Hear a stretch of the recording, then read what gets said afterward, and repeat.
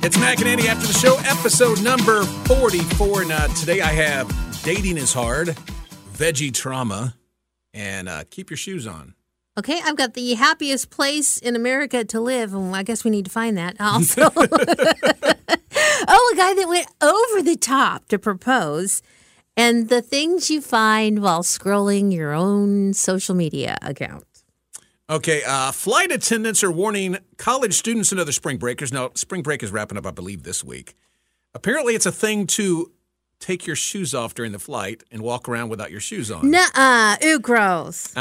One flight attendant who wishes to remain anonymous says, for the love of all things, wear your shoes.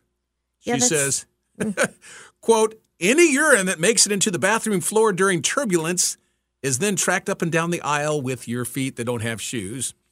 Walking throughout the aircraft barefoot or even with socks is disgusting. Yeah, that's gross. God, I've never, maybe on a international flight, maybe I've taken my shoes off at my, chair. But if I was going to the restroom, I'd be putting my shoes back on. I'm not going to walk.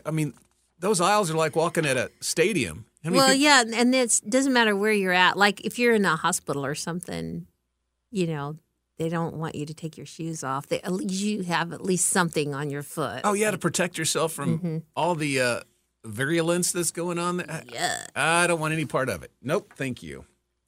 All right, so are you happy? Yeah, it could why be not? happier. I'm happy. I could be happier? Yeah. Okay. According to this research, money can't buy happiness, but if you move to California, this place in California, you could be a lot happier. It's based on serotonin levels. Really? According to a February research by Wallet Hub, Fremont, a city in the San Francisco Bay Area, is ranked as the happiest city in America. Huh. For serotonin, is that because of the sunshine? Maybe. No, serotonin is what you get from sleep, right? I guess melatonin is the sunshine, right? I'm an idiot. I have no idea. But serotonin. I don't know. Researchers analyzed 30 happiness-related data metrics, which were grouped into 3 categories: emotional and physical well-being, income and employment, and community and environment. A total of 182 U.S. cities were given scores on a 100-point scale, and Fremont had an overall score of 76.10. San Jose, California scored 70.3, and Madison, Wisconsin, 69.7. Madtown number really? Madison? Yeah. But most of the areas are in California. Huh. I would think it had to do with the sunshine, maybe because you're by the water, too. Environment, community, physical well-being, emotional, income, and employment. That's pretty much everything. I'll be over here in California. I'll come visit. Okay. I'll come visit. Okay, speaking of warmer weather, Savannah Bone of Florida claims she can't get a date because of her crazy job. You're thinking, what does she do for a living? Well, she's a crocodile handler. Oh. She goes, my job affects my dating life in a way that I believe most people are afraid to date such a strong woman that works with prehistoric beasts on a daily basis. I could get that. Maybe they're afraid of me, she says. Maybe they're afraid of the animals I work with. I'm sure she didn't bring crocodiles home. Well, there's somebody for everybody. She just hasn't met the guy yet. Yeah. Maybe they think I'm crazy. She needs to find a guy that's a real outdoorsy animal kind of person. Yeah, who digs that. Maybe not a gator hunter. That's true. That's true. You don't want somebody who works with the gators. She goes, I'm not too sure as far as potential partners go. I'm a super hard worker with no days off. Well, that might be a problem. Anyone I would ever be involved with would have to be a superhero just like me, and that's kind of tough to find. But I'm sure there's someone somewhere. There's someone for everybody. That's true. At least one. You know how many? Every squirrel gets a nut. Yeah. How many? There's a bunch of alligator handlers down in, Florida. Yeah, I would think that she would run into people just at work. Yeah, and the Department of Natural Resources, they always have someone come in to take a gator from someone's front door and put him back into a pond somewhere. Something else going on there. Yeah, I don't want to dig too deep.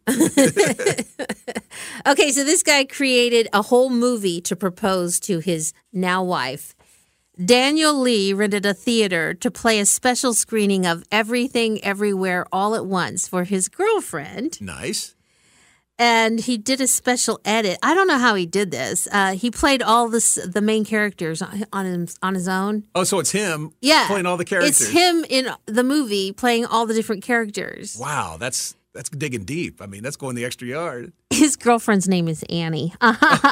She thought she was going to see this, the actual film, but noticed something was amiss when her boyfriend replaced every character. Yeah, well, that'll do it. The movie then cut to a clip of Lee, that's his name, addressing the camera directly. After sweet testimonies and messages from friends, Lee got on one knee in the theater and popped the question, and she said yes. But when he put this on social media, everybody's like, "Oh man, you're setting the bar way too high." Oh yeah. You're doing a disservice to every other guy who's watching this. We can't compete with that. You made a whole movie. Wow. I mean, with all the graphics and everything and computers now, you could probably do that. Man, that's going over the top. I want to know. Obviously I didn't see it, so the social media post I didn't even see. But boy, what kind of camera skills does he have and editing skills that he could put himself in that movie? That must have taken some time. He's a smart dude. Yeah, he had to spend a lot of time doing that. And then he rented out a theater. Yep. This is radio, and I'm shaking my head because I don't know what to say. It's like you've set the bar too high for every other guy. He had to have known she was going to say yes, right? What if you did all that and then she was like, nah. I love those guys that propose at the ball games, and she says no. I hate those. I'm sorry if that was your story and it happened to you. I just hate those public proposals. I'm like, ew. It's just not you. Okay, a study from Tel Aviv University, that's in Israel, of course, reveals that vegetables scream when they're cut. Nuh-uh. It's true. Scientists placed... Now, they did this. It sounds stupid because everything I say sounds stupid, but... peppers look like they're screaming when you cut it. Oh, I know. I know. A bell pepper. It says scientists placed microphones next to plants and stems before they cut them. They said stressed plants emitted more sounds than unstressed plants. So sounds came off after they were cut. That was my dull knife trying to break through. I know. Researcher Lilac, that's a flower, Hadani, says, we found that many plants, corn, wheat, grapes, cactus, for example, emit sounds when they are stressed, in other words, cut. Plants interact with insects and other animals all the time, and many of these organisms use sound for communication. So it would be very suboptimal for plants to not use sound at all. So apparently they do make noise. Maybe then that's another reason to have your knife sharp. Yeah. Well, see, that's just another reason I don't eat vegetables. Oh, because yuck. I'm looking out for those plants. I feel what about the love. the cows and the... Oh, yeah. No. I feel the love for the plants. Okay. Okay, cut me up. Cut me up a Plant steak. lover. Okay, I get ya. I am. All right, so I highly suggest that everyone do this today because I did it, and it was eye-opening and funny at the same time.